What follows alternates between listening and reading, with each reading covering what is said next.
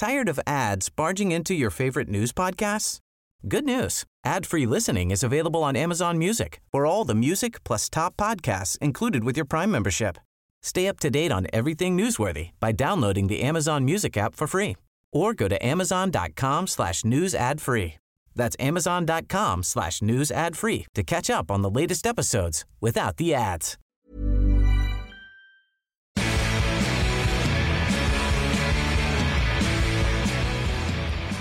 Good day, good evening, and good screaming. Today we have one of my favorite visual artists ever, and I had no idea even who he was until those wonderful Seattle protests in 1999 that inspired so many people to do so much more creative protesting. You know, now Trump and his Nazis have given insurrection a bad name, but when you got 50,000 people surrounding Bill Clinton's limo and he can't even get to his hotel, the WTO, who wanted to make our laws even vastly worse than what the Supreme Court has in mind, we'll wipe out the Clean Water Act with its treaty. Fine, we're all in.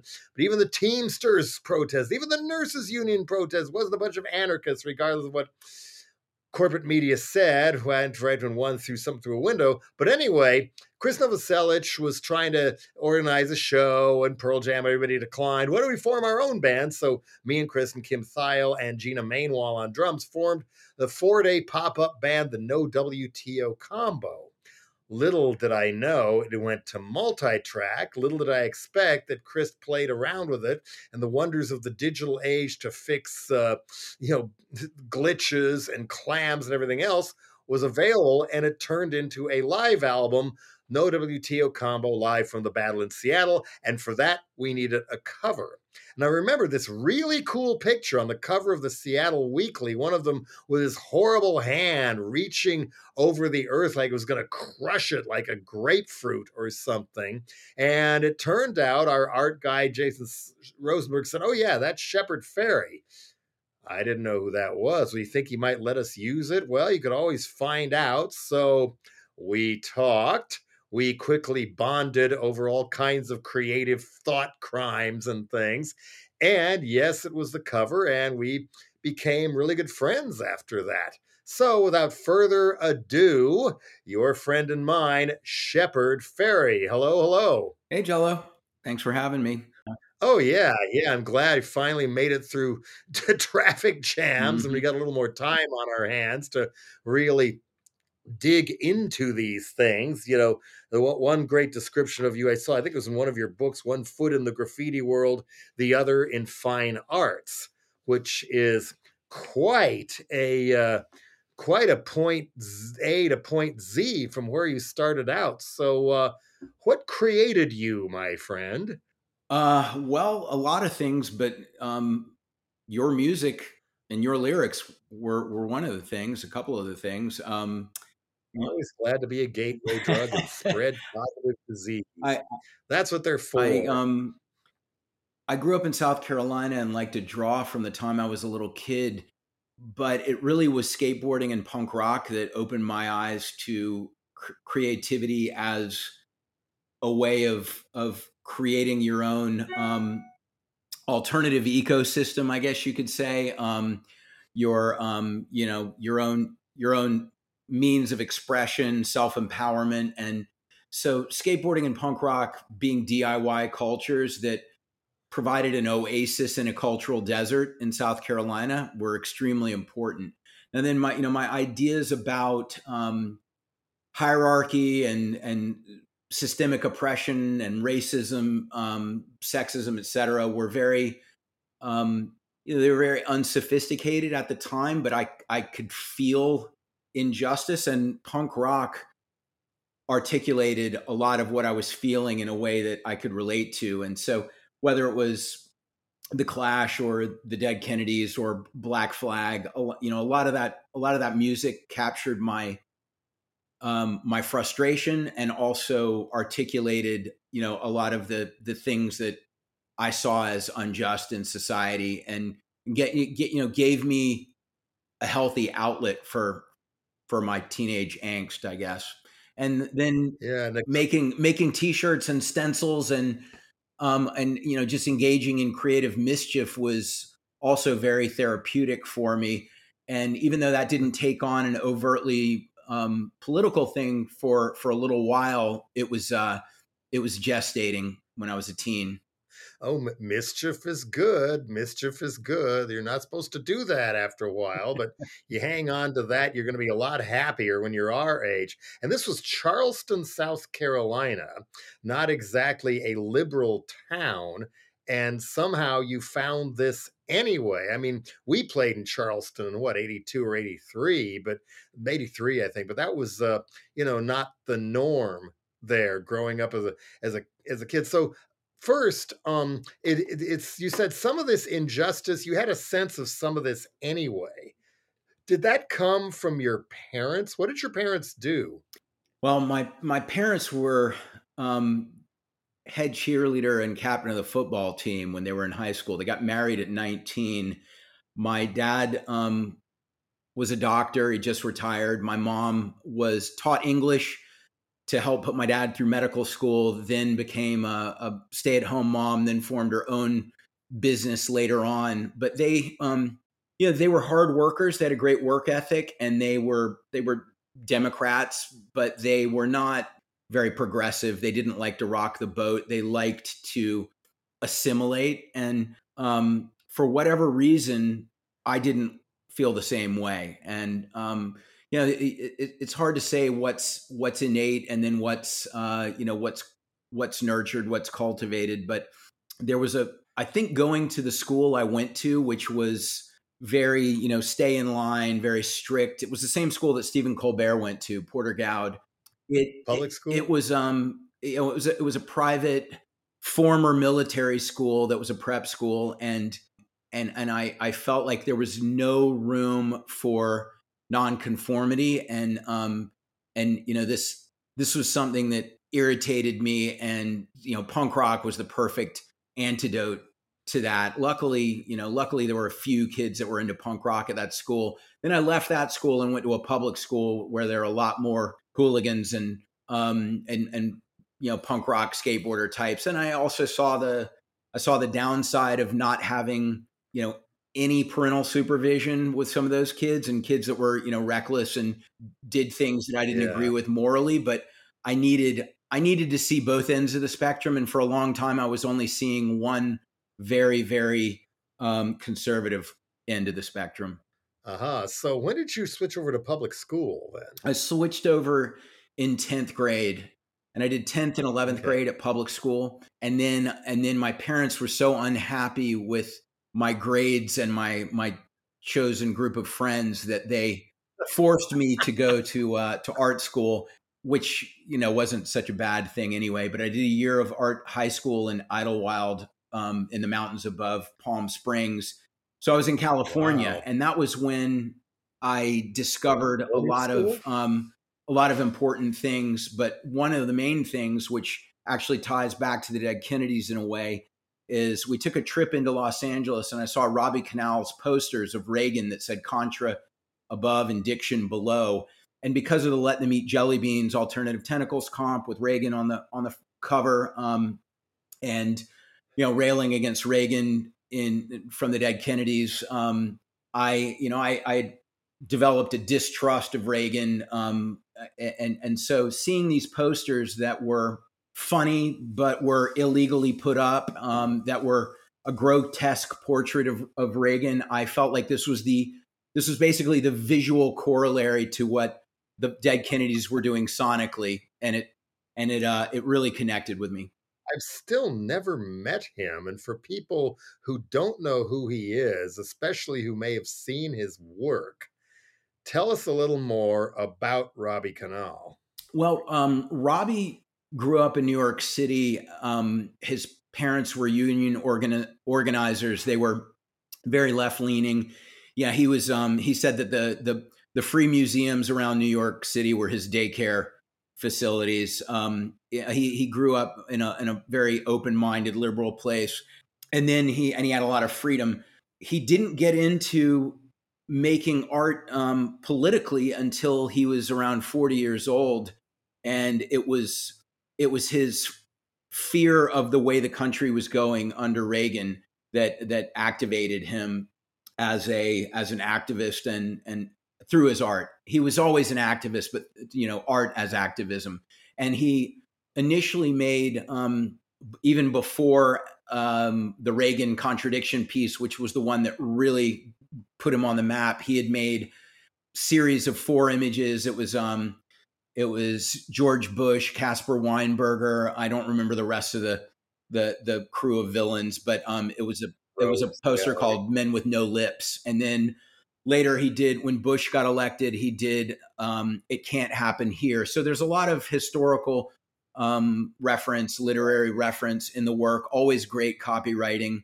But he would gather a crew of people, and they would go out and put posters up in Los Angeles, Washington, D.C., Raleigh, North Carolina, San Francisco, all over the place. I And never saw one in San yeah, Francisco. San Francisco, of course. And sometimes he would be underwritten to print the posters by people like Pearl Jam. He did an anti-Jesse Helms piece called Little White Lies that was underwritten by Pearl Jam. And more or less he would do these pieces, and I saw them all over the place and liked his work, liked the spirit of it, and I wanted to do the same thing.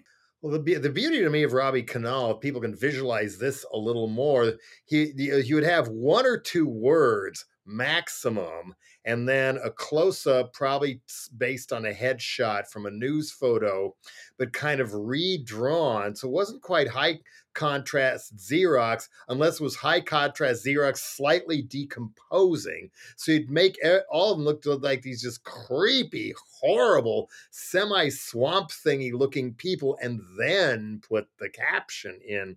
And some of them, of course, were very, very powerful. It was usually, if almost always, somebody's face, a villain's face, rather than a picture of an atrocity in Iraq or El Salvador or whatever. That was the way he worked. And it was different from Jenny Holzer, another artist I like, where hers would mainly be slogans that Yeah. she could get put up somewhere, and some very great phrases like "protect me from what I want" and many others. But his it was like linking this grotesque thing, which would already draw some eyes of a crowd of people stopped seeing. And then, what he would put with them would be so powerful that if this happened in like someplace like Putin's Russia or DeSantis's Florida, he'd probably wind up in the clink Yeah, for what he said he- with very few words and his art and his drawing. that's the power of it, is that it's explicit and implicit simultaneously. The unflattering portrait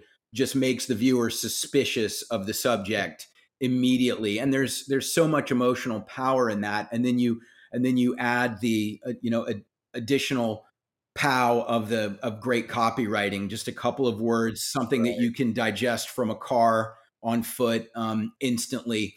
And so the economy of it made me really think about what I wanted to do with my work. And you brought up Jenny Holzer, and the Protect Me From What I Want is actually Barbara Kruger, who Jenny Holzer and Barbara Kruger do a lot of similar things.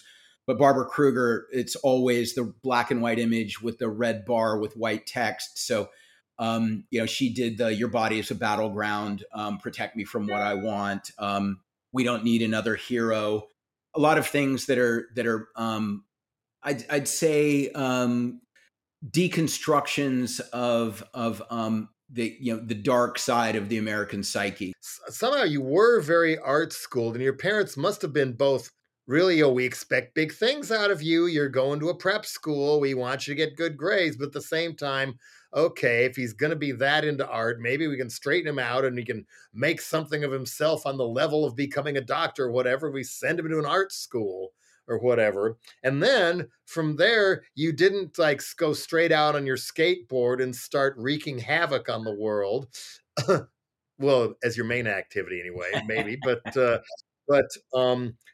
back across the country to none other than the Rhode Island School of Design, which is a pretty high-powered, famous place. And I'm sure there's many more people besides the talking heads that came out of that school. Yeah, I felt fortunate to get into that school, and fortunate that my parents were willing to pay for it. It was and is an expensive school.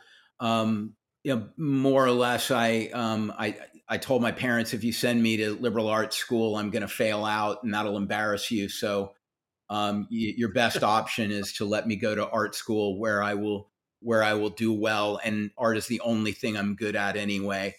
So they conceded, they acquiesced, and luckily I went to that school where it was a great school, in terms of the student population being really talented, great professors, great facilities, and it's extremely demanding from the workload side. So I had to develop a really strong work ethic to survive there. And prior to going to that school, I really was a procrastinator about most things. But when I realized what it took to make art at a level that would keep me from being embarrassed with really talented peers, it just began to turn into a genuine love of what I was doing and a strong work ethic. So I feel very lucky that, unlike a lot of people who consider art more of a hobby that they hope will take and eventually turn into a career, I had this trial by fire at a really rigorous school. Well, also, how do you feel about the claim made of many art schools in that they kind of try to trim your sails with your own artistic vision if you've really found it? No, no, no. You need to do this. You need to do that because the main thing you need to get, your parents are paying for this. What you really need to get out of this is the ability to sell your art and sell yourself as an artist so you don't move back into the basement for the next 20 years or something. There's ad agencies who might really appreciate you if you went that way. But did you get that kind of pressure in Rhode Island or not? Well, the funny thing is that there were a few classes that would focus on the business of art, and I had no interest in them. I actually wish I'd had more of an interest in them, because my my naivete meant that I was very, very broke and suffering once I got out of school for a while, because I had no idea how to really earn a living as an artist, which is an unfortunate necessity for survival.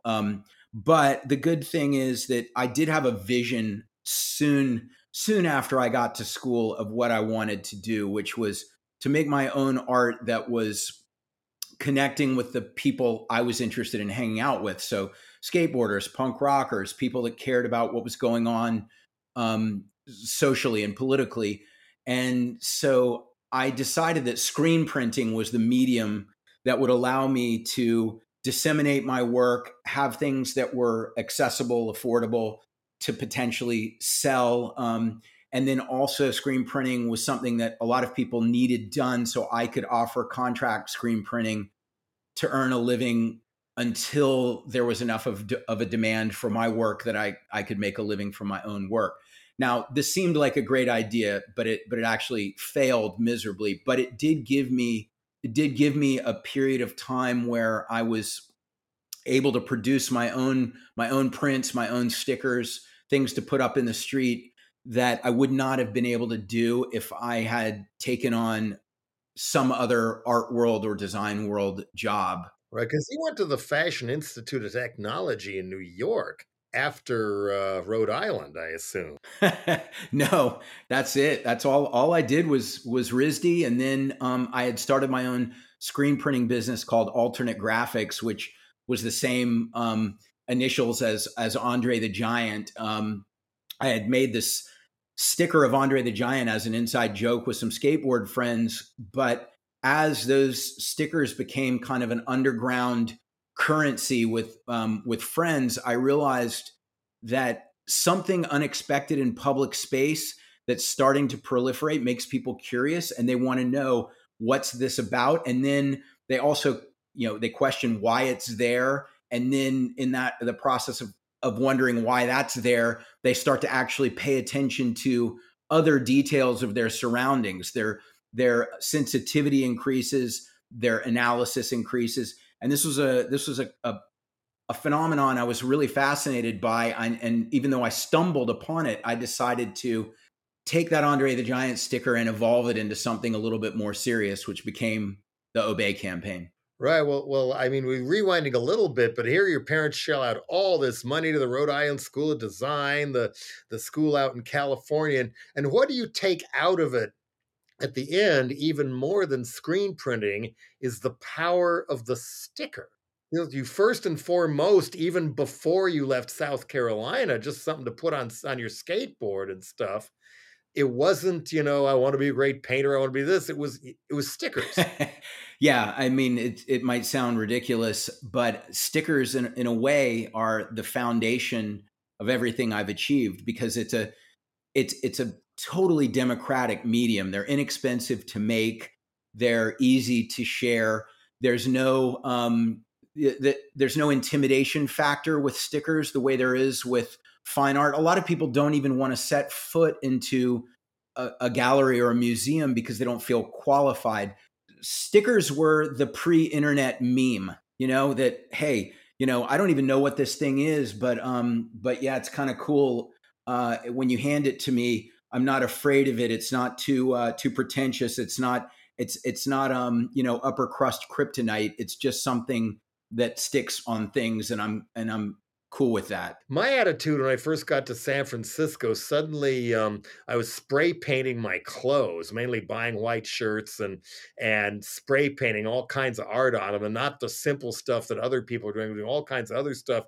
Whoa, I'm an artist now, but I'm not going to go to any of this gallery stuff. I'm going to force people to look at my art by wearing it all over town, and they can't get away with it. Yeah, but that phase ended when Dead Kennedys started playing live, because I'd wear those on stage, and then people would grab at them, and it was dress shirt cloth. They would quickly get torn up, and maybe one piece would survive the night, but they're all gone now. Not one got preserved at the end of the day. So, and then I just ran out of time because there were so many other things to do once a band gets rolling, even on that level, that I didn't make them anymore.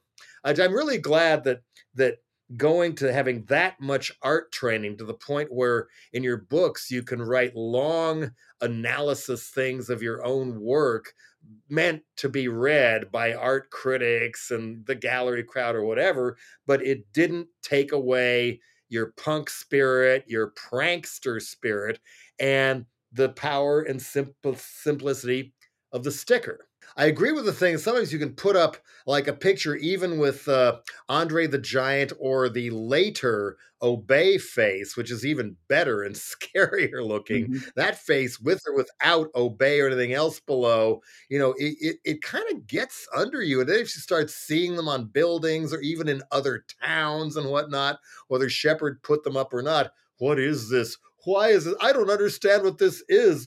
And they automatically get a little frightened, but at least, it stimulates the brain, gets that sediment going like good art does. In late teens, teenage podhead days, me and my old friend John Greenway, who co-wrote the original lyrics to California Uberalis, we wrote the original lyrics. We both had all four walls of our bedrooms were filled with news photos. The more ridiculous, the better. And of course, with Nixon and then Gerald Ford and Idi Amin and whatnot, there was always plenty to choose from.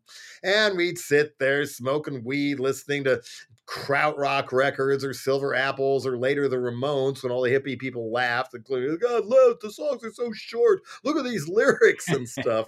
But then I saw the Ramones, and boy, did that change. What I'm getting at is you could look at those things and it would just start spinning your brain. You couldn't put into word how stuff was opening up, and just things were entering, things were going out. And one of people's favorites, because I cut it all down and brought it with me to San Francisco, but never put it up again very much, was the Shriner Parade from the Bicentennial that eventually became the cover to the Frankenchrist album. Right. That was a lot of people's favorites. And then a lot of the other ones, when it was time to make something to insert into Fresh Fruit for Rotting Vegetables, first Dead Kennedys album, which of course was coming out on a British label, Cherry Red, it's like, okay, we need some art here. What if Crass was funny? And then, oh, I've got all kinds of stuff for this. And there wasn't really a plan of what to put where. There were certain anchor ones, of course, and the only paper I could get the right size was promo posters, one of which was for the Greased movie soundtrack. So I let John Travolta and Olivia Newton-John stay in the picture and altered their faces and stuff and whatnot, which is still fun to do if you get the right one. And it was the same thing. You plant something.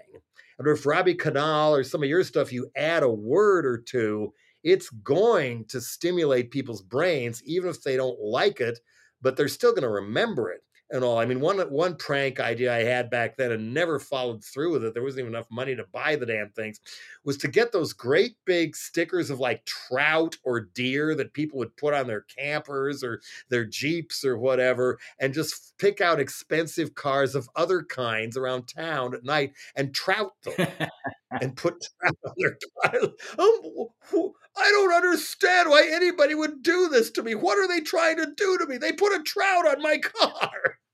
And I'd forgot about that till I was, revisiting your work and the Obey posters and the postings and stuff. And one word or icon can alter a lot of things. And the only other example I got for you is I discovered right away from one of my other projects, you write lard, especially in those letters, and put it beside any photo or any picture, it automatically makes the photo either scarier or more ridiculous or both. Even like you take a shot of Mike Pence and those letters down to the right, lard. It does something entirely. You do that really, really well. And so you put Obey on other people's photos over the years too, I notice. A lot of it early on, what you stickers weren't enough.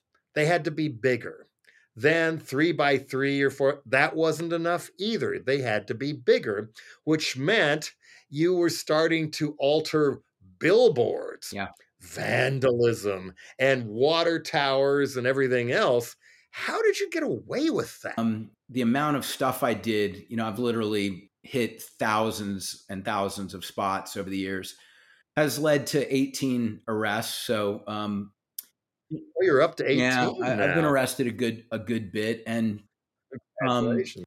It ranges from a ticket to a night in jail to 3 nights in jail to a couple of times being beaten up, a few times being denied my insulin. I'm a type 1 diabetic. So,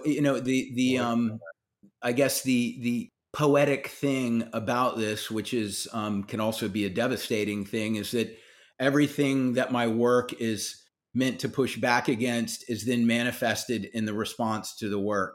That was certain people. From certain people, not from everyone. You have a quote about stickers. I approached it with the punk rock mentality that if the sticker pissed anyone off, it would be people who deserved to be offended. Yeah. Making it all the weirder that Fat Mike's Punk Rock Museum refuses to display the Frankenchrist poster. Yeah. Uyghur's so-called Landscape 20, where are we going? They won't put it up. Yeah, I can't. Either they're offended or they're chicken shits, but anybody won't put that up. How can they call themselves a punk museum? No. That's my feeling about that issue.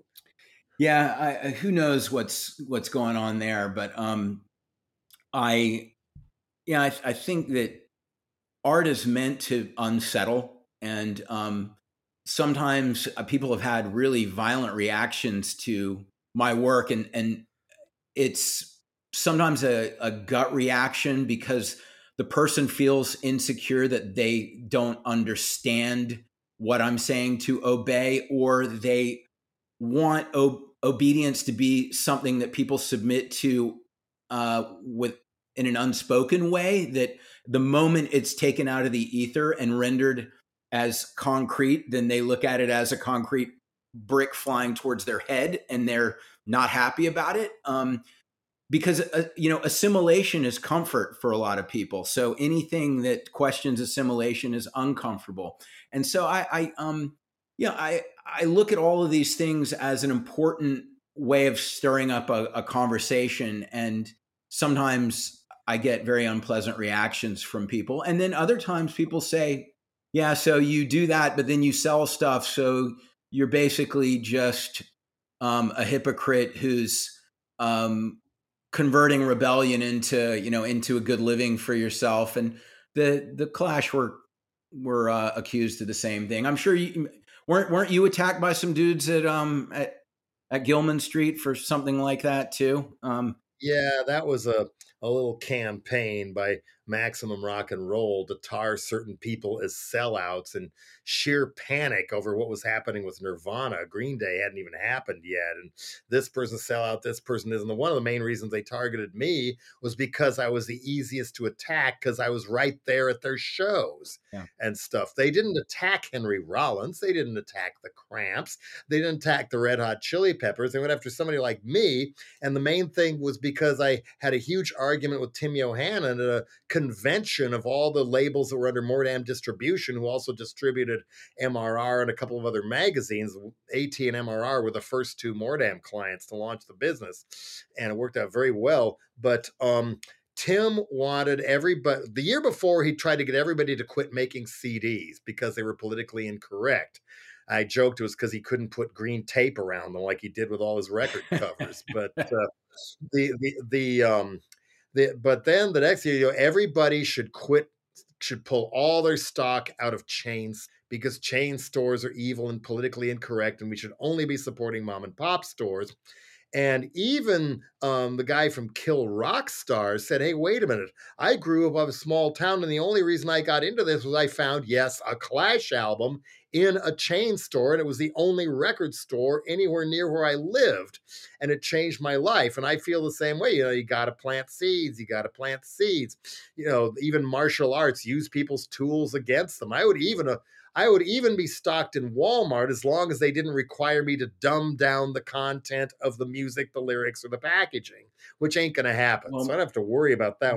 It was really, I get my knee snapped for being a sellout, and then a year or two later, I get sued by East Bay Ray and the others for not selling out. So I can't win. I sympathize, but I think that the point I was trying to make, and I know that you've experienced this, so it's easy for you to relate, is that there is no perfection in an imperfect world. You're navigating with your ideals as your guide, but having to figure out how to do what you can within an imperfect system. So there are lots of problems I have with capitalism, the brutality of it, the top-down nature of it.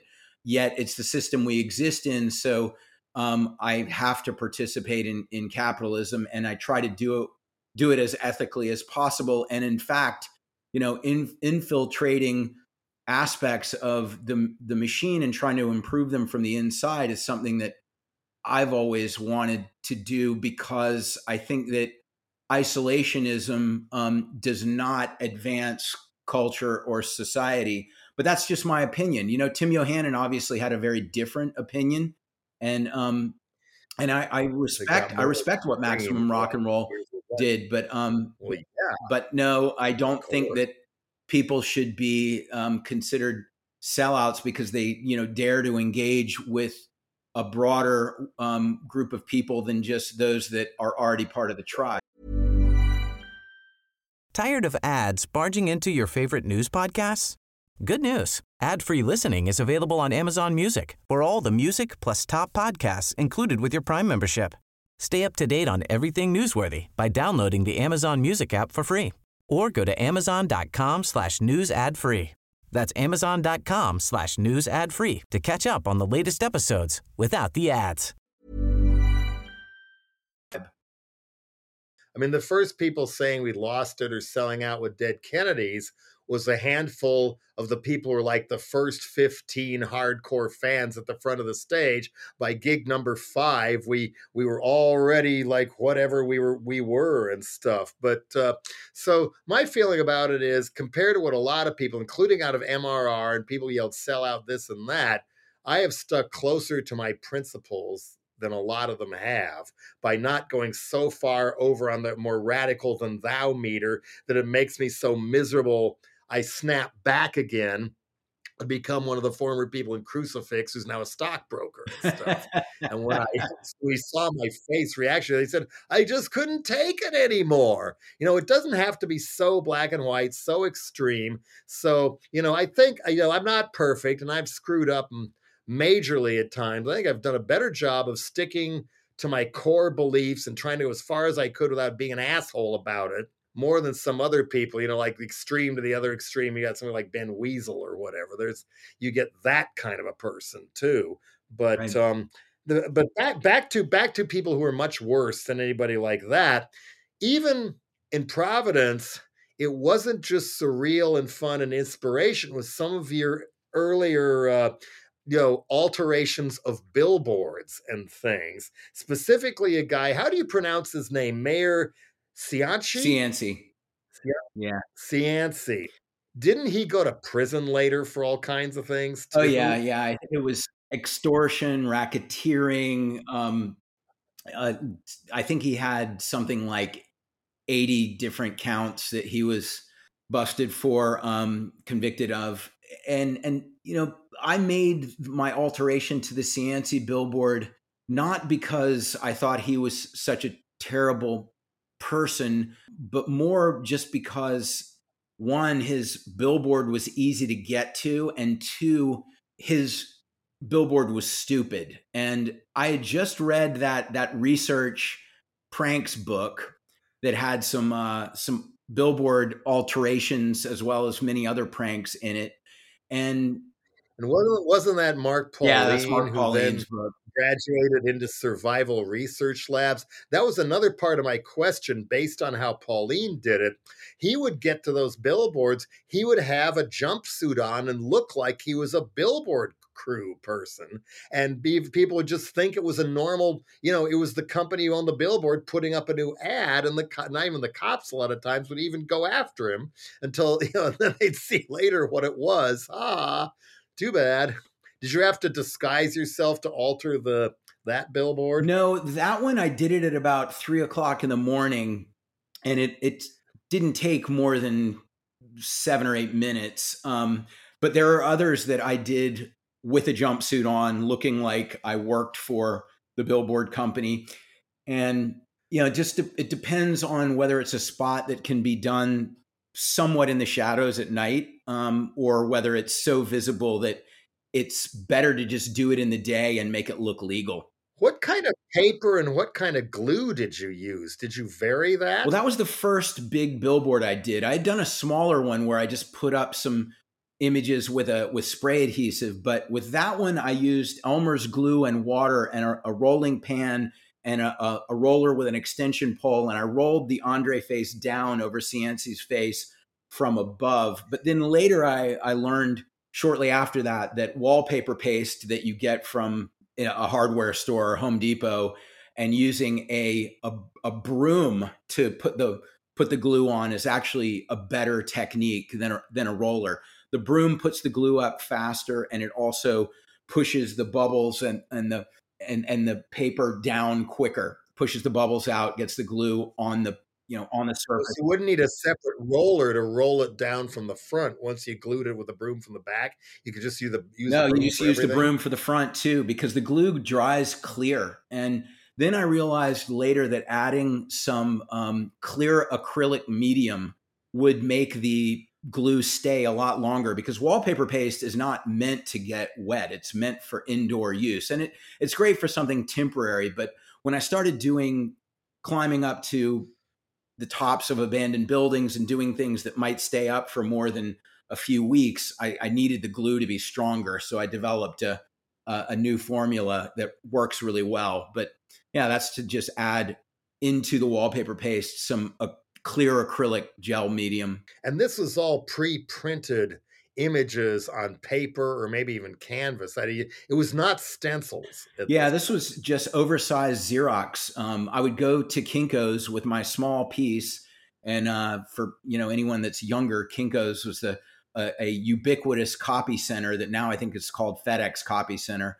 But they had a blueprint Xerox machine that was a 36-inch wide roll, and you could blow images up 200% at a time. And so I just blew the image up in some strips on that roller and on that roll and tiled it all together and taped it at the seams and then just unrolled it from the top. Later on, I realized that it's actually easier to put it up in separate strips because it becomes very unwieldy to hold a 6 by 8 foot poster at once. So then I would put it up with 2 or 3 strips, and that was a lot more manageable. But it's trial and error when you're figuring out these techniques.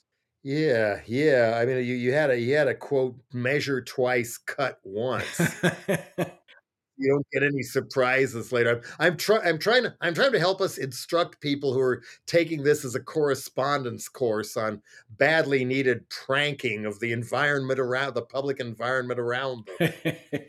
Yeah, at first I was just recklessly figuring it out, but then I thought, okay, if I want to cut down the time that I'm exposed to getting caught, I need to have my systems pretty well planned out. So, figuring out how to store my prints, to keep my bucket and my glue ready.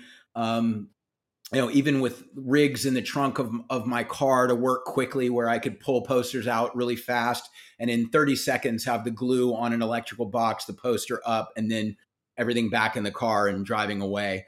You were very tenacious about developing your own science on this too. Yeah, I mean, about the adrenaline rush. Being on stage is an adrenaline rush. As is vandalism. Yeah.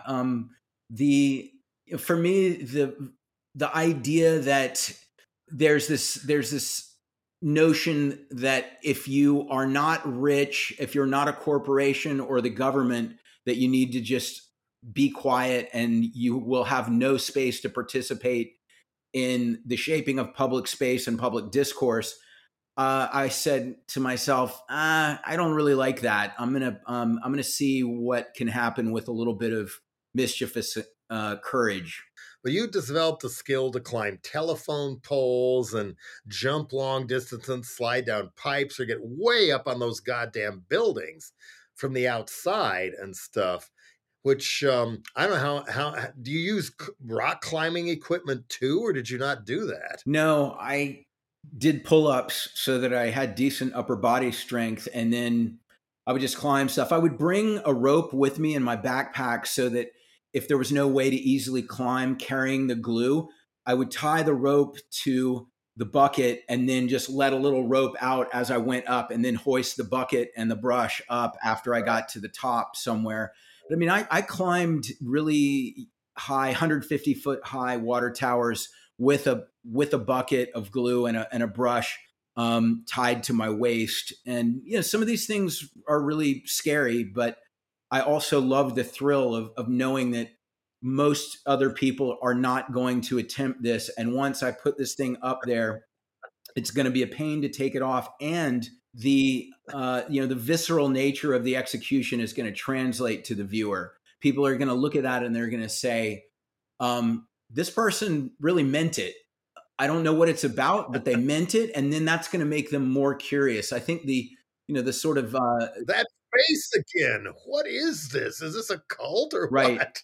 And there was a group of taggers named Revs and Cost who were putting paste ups that just said Revs and Cost, and I had no idea what it was. I thought it was a political organization or an activist group, and they were everywhere in New York. And then when someone told me around 1992, yeah, it's just 2 guys who used to do traditional graffiti but realized that just putting up their names as paste ups was faster. And they had so much coverage that I thought, all right, I can't believe that 2 guys did all of this, but I'm one guy, so I can at least do half that much. So you realize that you're not powerless. When I saw their proliferation, they had more stuff up in Lower Manhattan than Coca-Cola. Seriously. So I was like, okay, these outsiders are, they're messing with the program. They're putting some, they're putting some disruption out there, and I loved that. And yeah, I caught the bug. Yeah, kind of like there was a McDonald's billboard, a big one, right at street level. You could walk right by it, walking up the hill towards Divisadero on Haight Street, a McDonald's billboard. It didn't occur to them that anybody might attack that billboard, let alone that MDC was living 2 doors down at the time. So in no time, and eat McShit and die. You done those chickens wrong, and many other things Corporate like Death that. Burger, Corporate Ronald Death Burger, McDonald. that got on there somewhere. I hate to say it, but we both had at least understanding parents to some degree who were high pressure, but didn't completely try to stop us from doing weird and not necessarily prankish things. In your case, anyway. But the one person I know who would have really condemned what you were doing up on all those buildings and water towers would be my dad.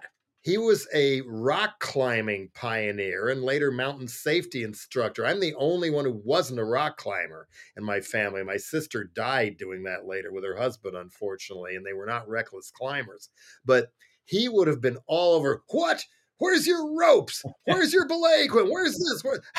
This is so irresponsible. You can't let him do this. He's setting a bad example for other people to fall off a water tower, just like all those drunk University of Colorado students fall when they try to climb up one of the flat irons in the middle of the night with no equipment and stuff.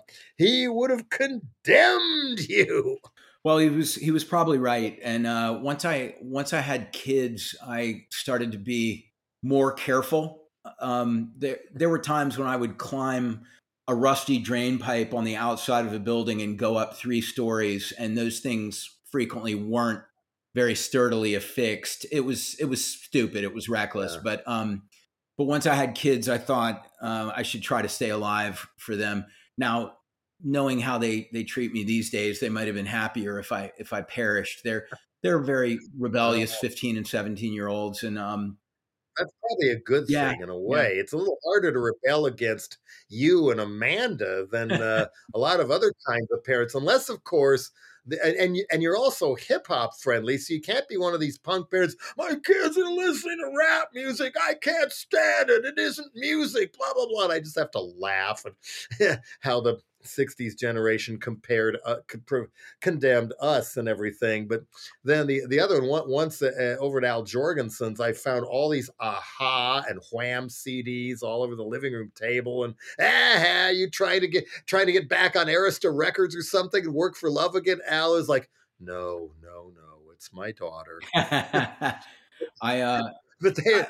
they were tolerant. I feel pretty happy about a lot of the music that my kids like. They're all over the place. They like everything from Joy Division to Kendrick Lamar, the hip hop, punk rock, post punk, 80s. They like a lot of different things. They're pretty Bob Marley. They're pretty open minded, and so I don't try to tell them what to listen to, and that seems to be working. Have they pulled any really good pranks on their own, including on their parents, or different species of animal? Well, they both snuck out to smoke weed with their friends at a young age and things like that. But they both do fine in school. Our older daughter is going to NYU in the fall, and she's pretty focused, pretty motivated. I never really got good grades in school until I was in college, and so I don't know where her drive for that comes from, but that's great. She's not doing anything connected to what I do. She's going to focus on psychology and nutrition. Those are her areas of interest. She DJ'd, she was doing fashion design. She's done some creative things, but then she just shifted to this direction. And, I want everybody to be the person that they want to be. Well, because they're thinking outside the box with psychology training about nutrition and how food, supplements, other things affect the human body and the human brain, that there's a lot of people who think they know a lot about that and have even have psych meds for you available. However, there's way, way, way more to be done. That's a wide open frontier, especially if you're staying on psychology as opposed to psychiatry. So you're not going to do the big pharma route and stuff. More power to her. More power to her. One other thing, when I went back through your books and stuff, you mentioned another early thing you got into, gave you kind of a graphic design eye, and got into the art was album cover. Oh yeah, I mean, the visceral association between the music and the art was something that was profound for me, and whether that was the art that Jamie Reed did for the Sex Pistols, or Pettibone did for Black Flag, or Winston did for the Dead Kennedys. These were all really important things for me. I would look at all of that all the time and just study what I thought was effective visually. And a lot of times it was simple. The Nevermind the Bollocks, Here's the Sex Pistols cover is very simple. The Ransom Note stuff on the backside is simple. The God Save the Queen is simple. The Plastic Surgery Disasters cover is it's simple and very disturbing. Even the backside with the water tower. Yeah, I always conscious of front and back to doubly disturb people and or just intrigue them. I mean, yeah, I did one of the things that broke my brain open away from FM radio was getting Tyranny and Mutation by the Blue Oyster Cult in large part because of the cover. Right. I chanced it was on sale, and 2 weeks later it was my favorite album in the world, and was for a while till the MC5 and the Stooges entered the picture in the next year in school. But magic accidents. How do you create magic accidents? Thus, I've always tried to have the album covers go back again to, if you're somebody who doesn't know about this stuff and your whole world is either pop punk, or before that it's Elton John or REM or U2 or Fleetwood Mac, and you know which Fleetwood Mac I'm talking about. That's your world and stuff, but suddenly you see in the store the In God We Trust Incorporated 12-inch EP, Winston's masterpiece, which is originally a sculpture that you've probably seen too, of a gold bowling trophy Jesus on a cross made out of dollar bills. And that came out right after Reagan got in and Jerry Falwell was running around like he ran the whole country. We're going to make people pray in school, and we're going to control women's bodies once and for all, and this, that, and the other.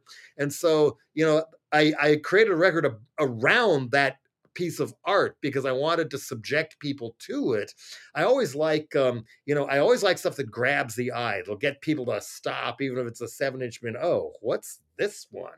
Thus, I always tell our bands, put the name of your band on top, not on the bottom, because people are probably going to be flipping through bins. If it's on the wall, so much the better.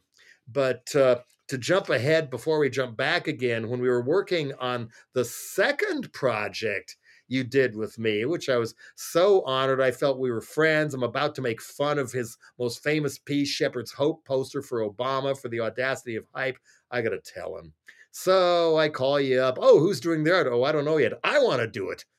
Okay, great. Awesome. And then to fine tune it, you had me down in your hive, I couldn't believe how many little things on that picture of me with the horns and the fangs. It was a still from that, the Widower movie I was in. Anyway, you were moving eyebrows and everything just to make everything stronger, where to put the graphics. And you had it up on a decent sized screen. And then I would walk back to a spot where if I just walked into a record store at the other end and saw that thing, would I spot it and see kind of what it was? Although the lettering of my name isn't as big as it is sometimes, and want to go over and like pick it up. What is this? Just like I picked the Tyranny and Mutation cover off the wall of Budget Tapes and Records, which also had Iggy dripping letters, Raw Power. What is this? Oh, he's got makeup on. I don't know, but took a little longer before I actually realized what it was and brought it home. And, the rest is history, like so many of us with Stooges and Iggy Pop. But yeah, what other, you mentioned Dead Kennedys, Black Flag. Were you even buying albums or looking at them before you got into punk?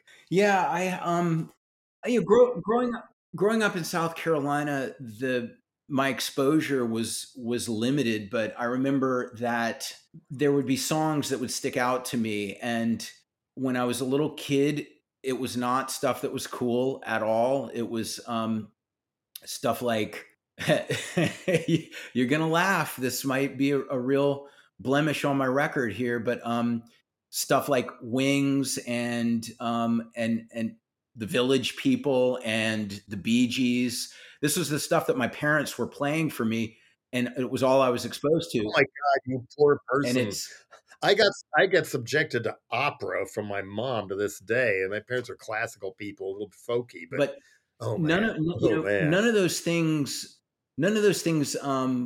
connected to me in a relatable way. It was more just a musical experience that was had a fun, memorable, melodic side to it.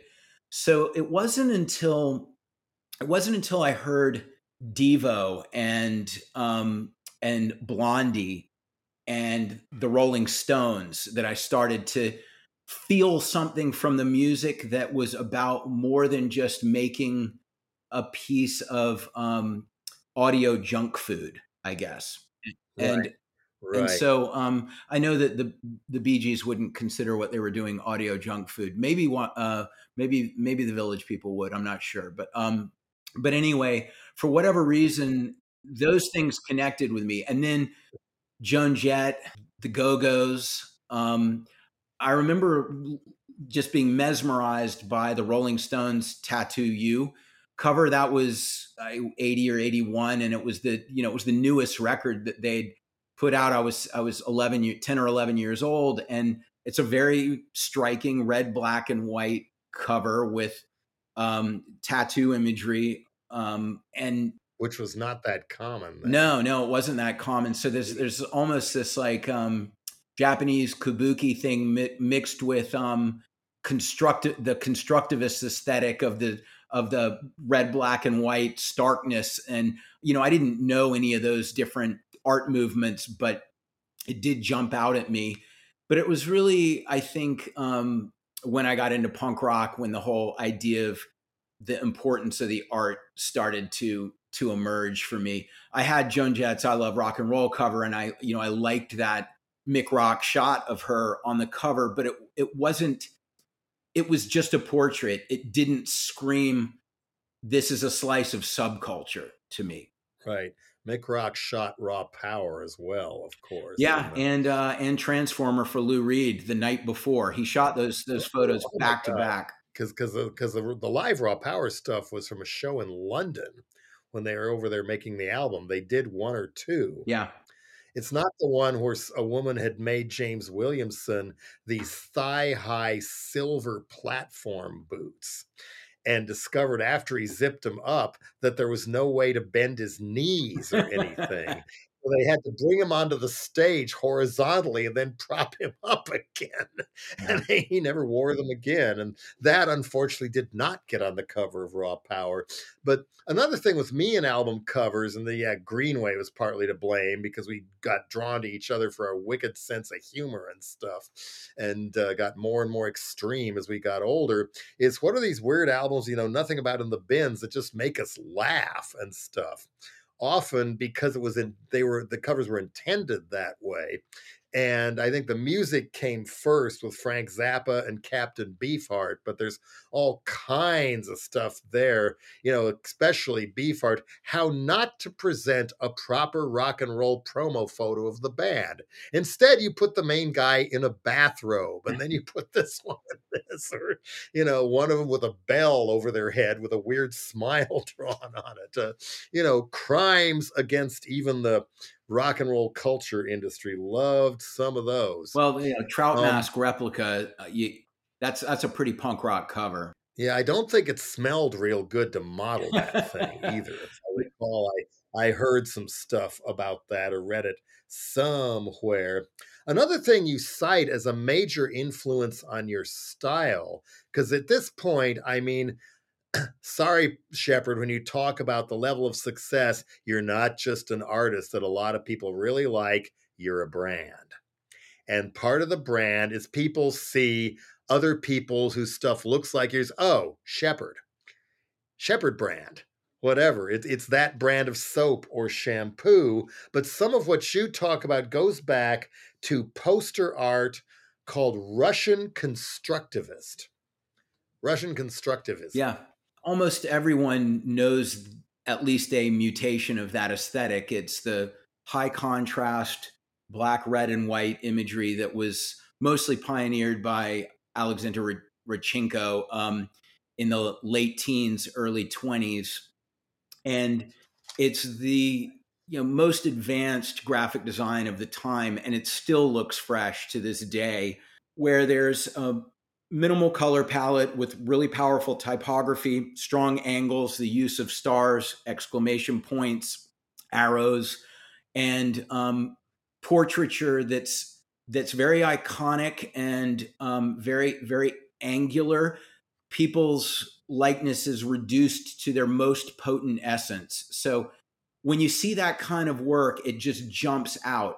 So when I began making work for the street, I thought aesthetically, what is going to grab people's attention, and then conceptually. And because I started, at the tail end of the Cold War, and I knew that people had a fear of anything that came across as communist propaganda, my idea was I'm going to present something benevolent in a sinister package, while also, when asked, pointing out that a much of American propaganda, which is advertising, is sinister things presented in a benevolent package. And so this flip-flop dynamic of don't judge a book by its cover, scratch beneath the surface and ask questions, that was very important to me. And I thought that the Russian constructivist aesthetic would grab people's attention, make them ask questions.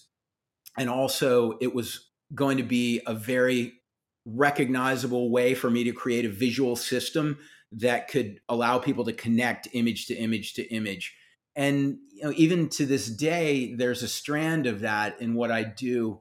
But I've evolved beyond just purely emulating that aesthetic, but that was my biggest influence. When and how did you become aware that the Andre the Giant stuff, the Obey, and then especially the Obey Giant later was spreading on its own all over the world, and other people were putting them up too in places you'd never been to in your life? Well, in the early 90s, I started in 89, but it was really by the early 90s that I'd figured out my desired distribution method, which was mischievous college students, punk rockers, skateboarders. A lot of punk bands travel, they tour. So putting some stickers in their hands worked well. And the first ads I ran, which weren't ads really because I wasn't selling anything, I was just offering people free stickers, were in Maximum Rock and Roll, Flipside, and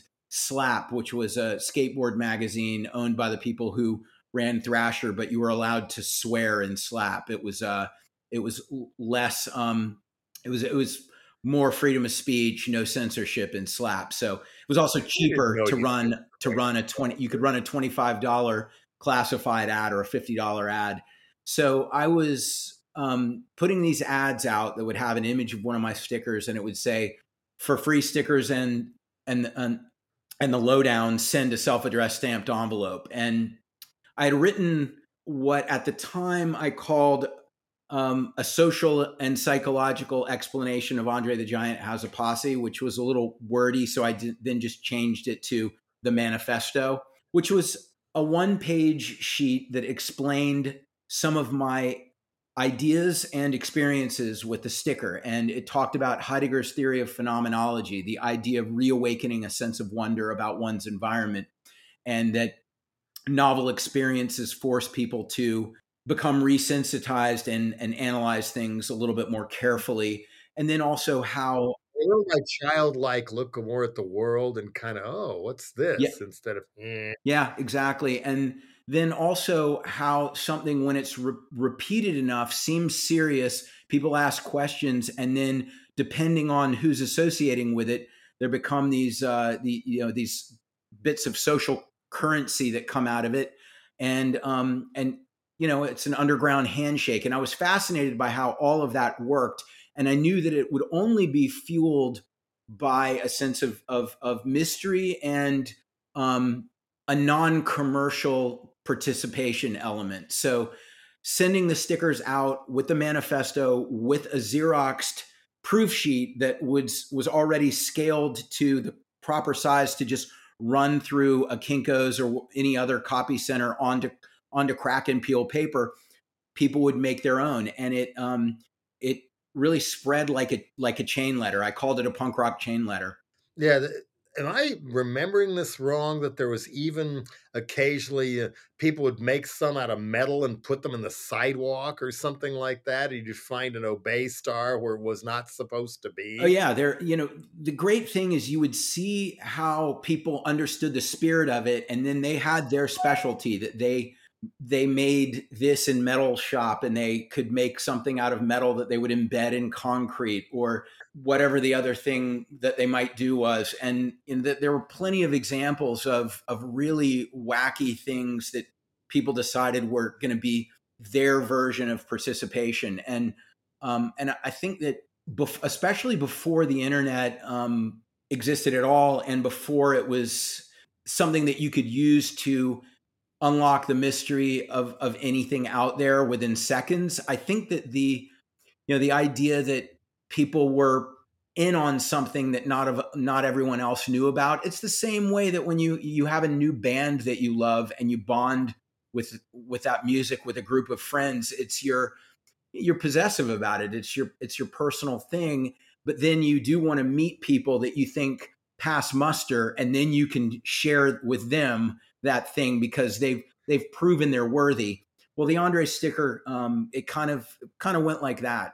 Yeah, and even in some places, if it's like one of these creative misfits and have specific targets they want to annoy, pull it up and then talk about it with you see that? Yeah, that's terrible. What are they doing with that? And oh, okay. So then we're gonna put up more just to annoy you and people like you. Exactly. And the other thing that I really loved about the way it worked was that a lot of people who'd never considered the feelings of empowerment that they get from just spreading a sticker around and seeing the reactions, they got a sense of that from doing it with my stickers, but then later it evolved for them into something that they had more of a personal connection to. And whether they did something around an absurdist idea just for fun, or they started a band, or they had a social or political concept, it made them participate. And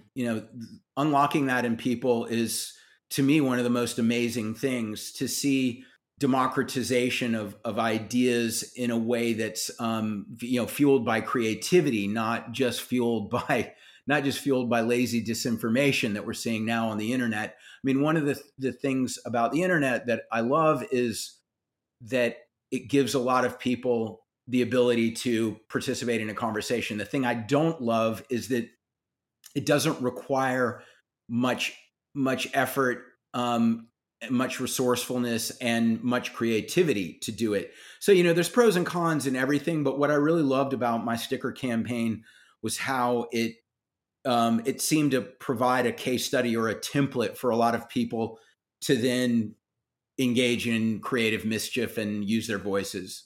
Yeah, I knew early on, okay, if there's going to be a DK logo, it has to be something easy to spray paint. Mm-hmm.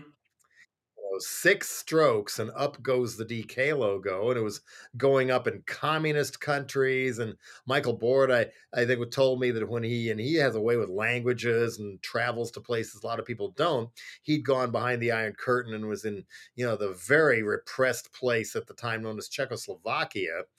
And all he had to do was put the DK logo button on, and people would come up to him and start talking to him, suddenly he had all these friends in different places that saw a like-minded person, all because of that little logo that Winston did the beautiful design of and stuff. And much later, I talked to Al Jorgensen Ministry about logos. Like, Al, if you're going to do that, it has to be easy to spray paint. And he took that to heart. And sure enough, the circle M with a line across it. And that's been the Ministry M ever since. Yep. I don't think it's been spray painted on as many places as the DK logo yet.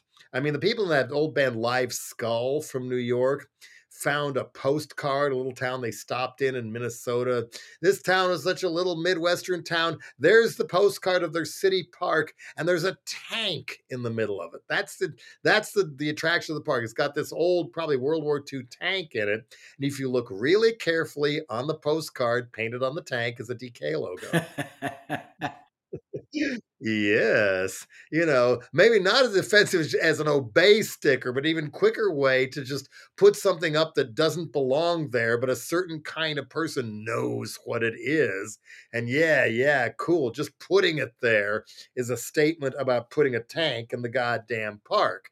Yeah, I think the obey icon face, which is just an abstraction of the Andre the Giant face, it's riding this line between sinister and goofy that's very much like a Rorschach test. Depending on the viewer, it's unsettling or it's amusing, but it also has, I think, a feeling of an Orwellian feeling that it's Big Brother-esque, but I think because of the way it's put up disruptively, people get that it's subverting the idea of Big Brother rather than supporting the idea of Big Brother.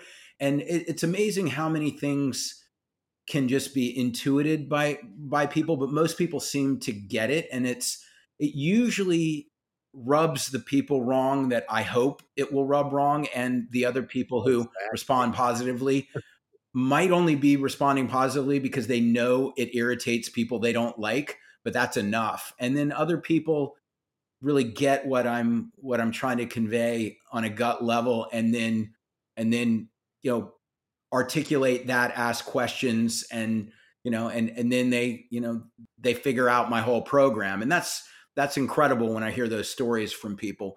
But there's a power in the simplicity of that face that it really gets people asking questions. And I could say it was a happy accident, but I also paid very close attention to people's reactions and how to evolve the aesthetics to amplify what I'd stumbled upon. Has anybody ever told you that the obey face, as opposed to Andre the Giant, looks more than a little like that guy known as Carlos the Terrorist? You know who I'm talking about? The one who had the shades on, that it took him years and years and years to catch him, and he was responsible for all signs of infamous and often pretty horrible terrorist attacks in the 70s and into the 80s. He was a Venezuelan guy, but he worked all over the world, and I think the Munich one was one of his, and then as a prank for the Olympic show during the Olympics in LA, Dead Kennedys played Olympic Auditorium with an all international lineup. When, besides avid readers of Maximum Rock and Roll, most people didn't realize there were killer bands in Holland or Italy or Finland or even Mexico. We had them all. And from that foreign country known as New York, we had Reagan Youth with long-haired guy with a beard, Dave Insurgent, fronting the band. And, oh God, what's going to happen to them? We're Reagan Youth from New York. We're here to prove that anarchy, peace, and Black Sabbath can live together. And then they opened with War Pigs, and they won over an LA crowd with that. It was cool. But the shirts we made for that occasion was taking Carlos the Terrorist and taking those trademark shades, and everybody knew they were his, especially with his eyes inside them, and put them over the Carl's Jr. logo stuff. It was Carlos Jr. says, "Welcome to the LA Olympics," whatever, and whatnot. A guy named Steve Fowler, otherwise known as Steve Human, who was the original bass player in the Vandals and in Detox, and a very, very old friend of mine who we recently lost. He has died, unfortunately, which is big old gap. I mean, even as a high school kid, he did the Holiday in Cambodia police truck sleeve, where I got him the picture of the person with a metal chair whacking somebody who'd been lynched hanging from a branch, which was actually a riot in Thailand, but it said what I wanted to say. They just a couple of the so-called beach punks, when there was just a rumor these beach punks, and they're wild. I don't know about them beach punks, came up to me in Zed Records in Long Beach and talked to me, and cool, intelligent people, and he and I just bonded right there and stuff. So I you need Carlos Jr. shirts. He will be game. I mean, the day Reagan got shot, that by that night, he and of all people, and now conservative guy Joey Escalante, before either one of them, the Vandals, were cranking out at my suggestion when Reagan got shot by John Hinckley. By that night, we were making Shoot Bush First shirts. Wow. Yeah, the immediacy of of how to react and just doing it. Yeah, that's the beauty of punk. I think that it's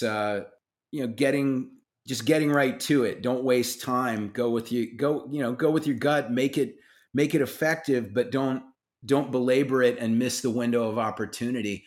And as I've become more professional, I guess, that's something that I always keep in mind, is that frequently my gut has served me well, because my sense of how I should react is frequently resonant with how other people are reacting too. And so if I can manifest something that crystallizes that feeling, even if I'm pushing it in a direction to question the reaction at the same time, it's really important to do it immediately. Speaking Right. of Human, I just watched Jack Grissom's TSOL documentary, and Human was in there, and seemed like a great guy. I like the early Vandal stuff, but I never really thought about them as deep thinkers. But he seemed like a really smart guy. Very, very. Mostly self-educated Yeah. too. I don't know what his grades were like in school, but he obviously had other interests as well. And eventually, some addiction entered the picture, and he fought it, and he'd disappear on me for years at a time. And then people would tell me, "Oh yeah, he doesn't want you to see him right now." And then he'd resurface, and he was totally clean. And he was Steve again, and we'd go out and have a great old time and plotting little art things. He always made these incredible parody shirts too. The one that started the whole tiff with DSOL and Black Flag, it's probably in the movie. He got the Black Flag logo, which he had renamed the Four Towels, and made one that said Too Hip, and there was another one that said Devo, which was the most hated band among Orange County hardcore kids. Right in that window. I mean, kids 2 years younger, they got into this through Devo, Exhibit A, the Melvins, when they were growing up in rural Washington. But anyway, so he was always doing that stuff too. I mean, he had hats made with a Hoover vacuum cleaner logo with Human on them. And DH had one that he later gave me with a Pepsi logo. Penis, you've got the right one, baby. And my favorite that you don't dare wear anywhere that he made was he took the Harley Davidson logo, where if it's a distance, even at a bar, dark bar, you think it's just somebody sporting a Harley shirt, but then you look at it, it says, "All you pussy bikers suck." I think he only wore it once, and he damn near got whacked. And okay, I can't really wear this, but make me one, Steve. This is so fucking hilarious. Yeah, but just more pranks and crimes against logos and culture and this, that, and the other. Well, And in a way, where was I going with this? As far as I guess we'll get to this before we get to the other thing I was going to get to. No, we're going to get to this one first. Back to Robbie Canal and something else that's a huge visual influence on you. I know it is. You've said it is. One of our mutual favorite movies, and a very telling one too, especially to show to people who believe all the shit they're fed on televised news and believe everything on the internet, whatever. A movie called They Live. yeah. Which is largely forgotten now. Yeah, John Carpenter's, fans might know it, but it's not Halloween. It's not Escape from New York. But Oh, it's much better. yeah. I mean, They Live is a really smart film with some B movie shtick, but it's underlying the campiness of it are some really smart ideas, and this is why it connected for me. That for anyone who hasn't seen it, it's from '88. John Carpenter had become really disillusioned with the the '80s. Everything's about me, Reagan, capitalism. There's no compassion for vulnerable people, and he Greed is good. yeah, and greed is good. And he made a film that was basically saying that this could only happen if humanity was being manipulated by aliens who didn't share our humanity. And I wish that were true. Humans can be pretty awful, but the the protagonist is Rowdy Roddy Piper, a pro wrestler, and so I rented this movie from the dollar bin at the grocery store that got the movies that were out of circulation at places like Blockbuster. And I was broke, so I was always looking for things to watch there, and saw this movie, and it was intriguing.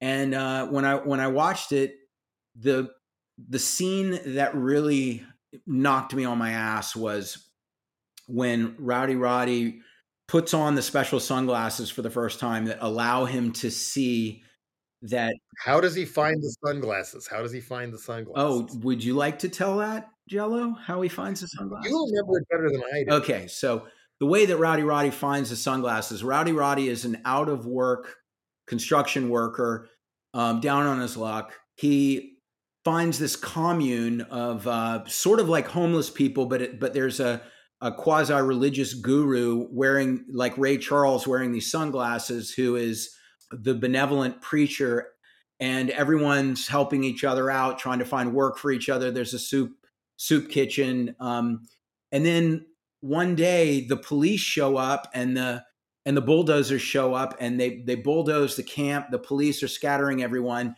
and Rowdy Roddy sees. Sounds like San Francisco. Yeah, Rowdy Roddy sees that they've hidden a box of the sunglasses that the preacher wears inside a building, and he goes back and he gets them, and when he puts them on, he first looks at the advertisements around the cityscape, and the advertisements that read things like sail, vacation in Tahiti, change to sleep, watch television, consume, marry and reproduce, obey.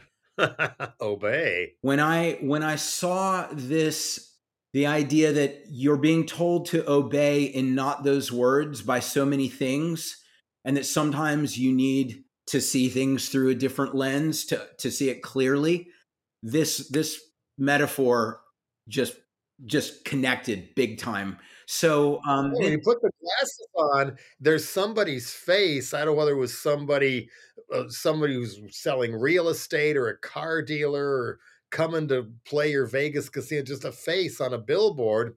And then the shades go on, and then there's super horrible looking robotic face, thus the alien, and it says obey. Yeah, and so he realizes that the rich people, the authoritarians, the lawyers, they're these aliens who have disguised themselves as humans, and then he's on a mission to demonstrate to other people. There's an underground that knows this, that he joins, and eventually the idea is to destroy the tower that is jamming people's ability to see the aliens amongst them.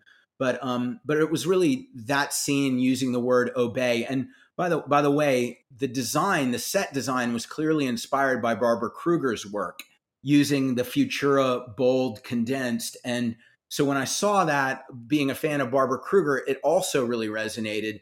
So then I decided I'm going to start incorporating the word obey into my art. And I've been very open about this, and yet still sometimes somebody will comment on my Instagram, "I just realized you stole obey from John Carpenter."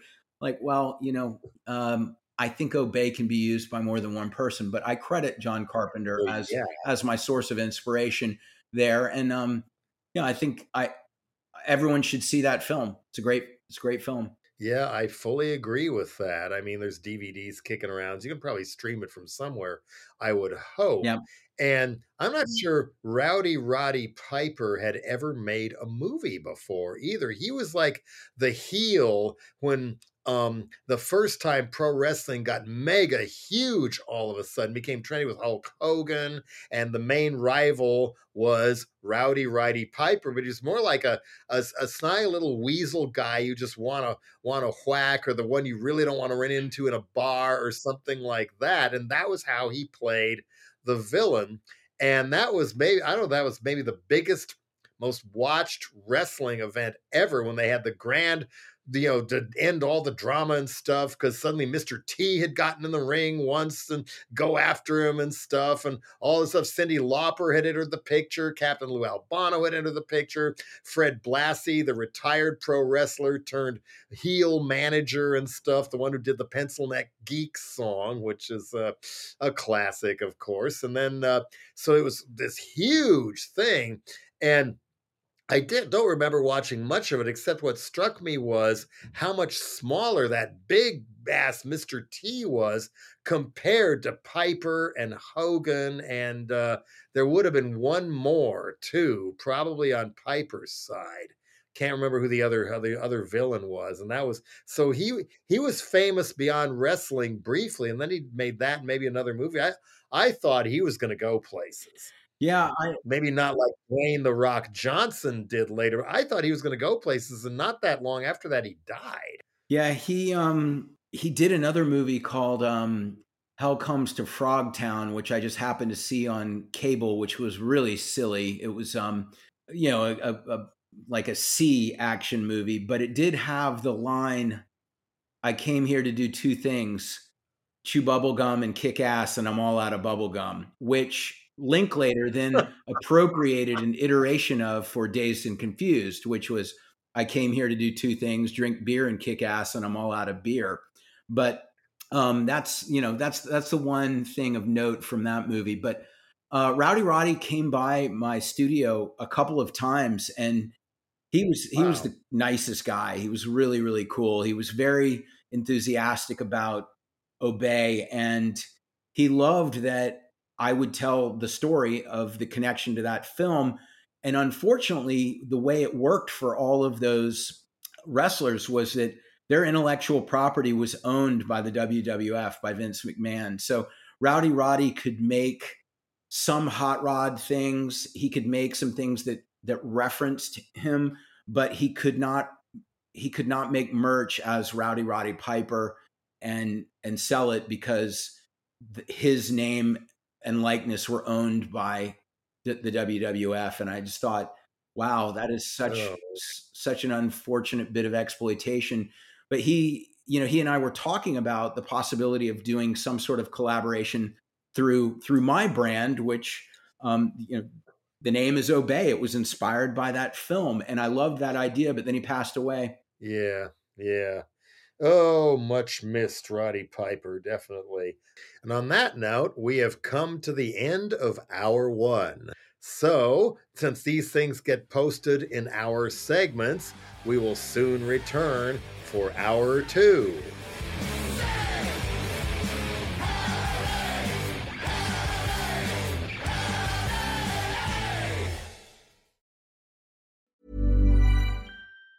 Tired of ads barging into your favorite news podcasts? Good news. Ad-free listening is available on Amazon Music for all the music plus top podcasts included with your Prime membership. Stay up to date on everything newsworthy by downloading the Amazon Music app for free, or go to amazon.com/news ad free. That's amazon.com/news ad free to catch up on the latest episodes without the ads.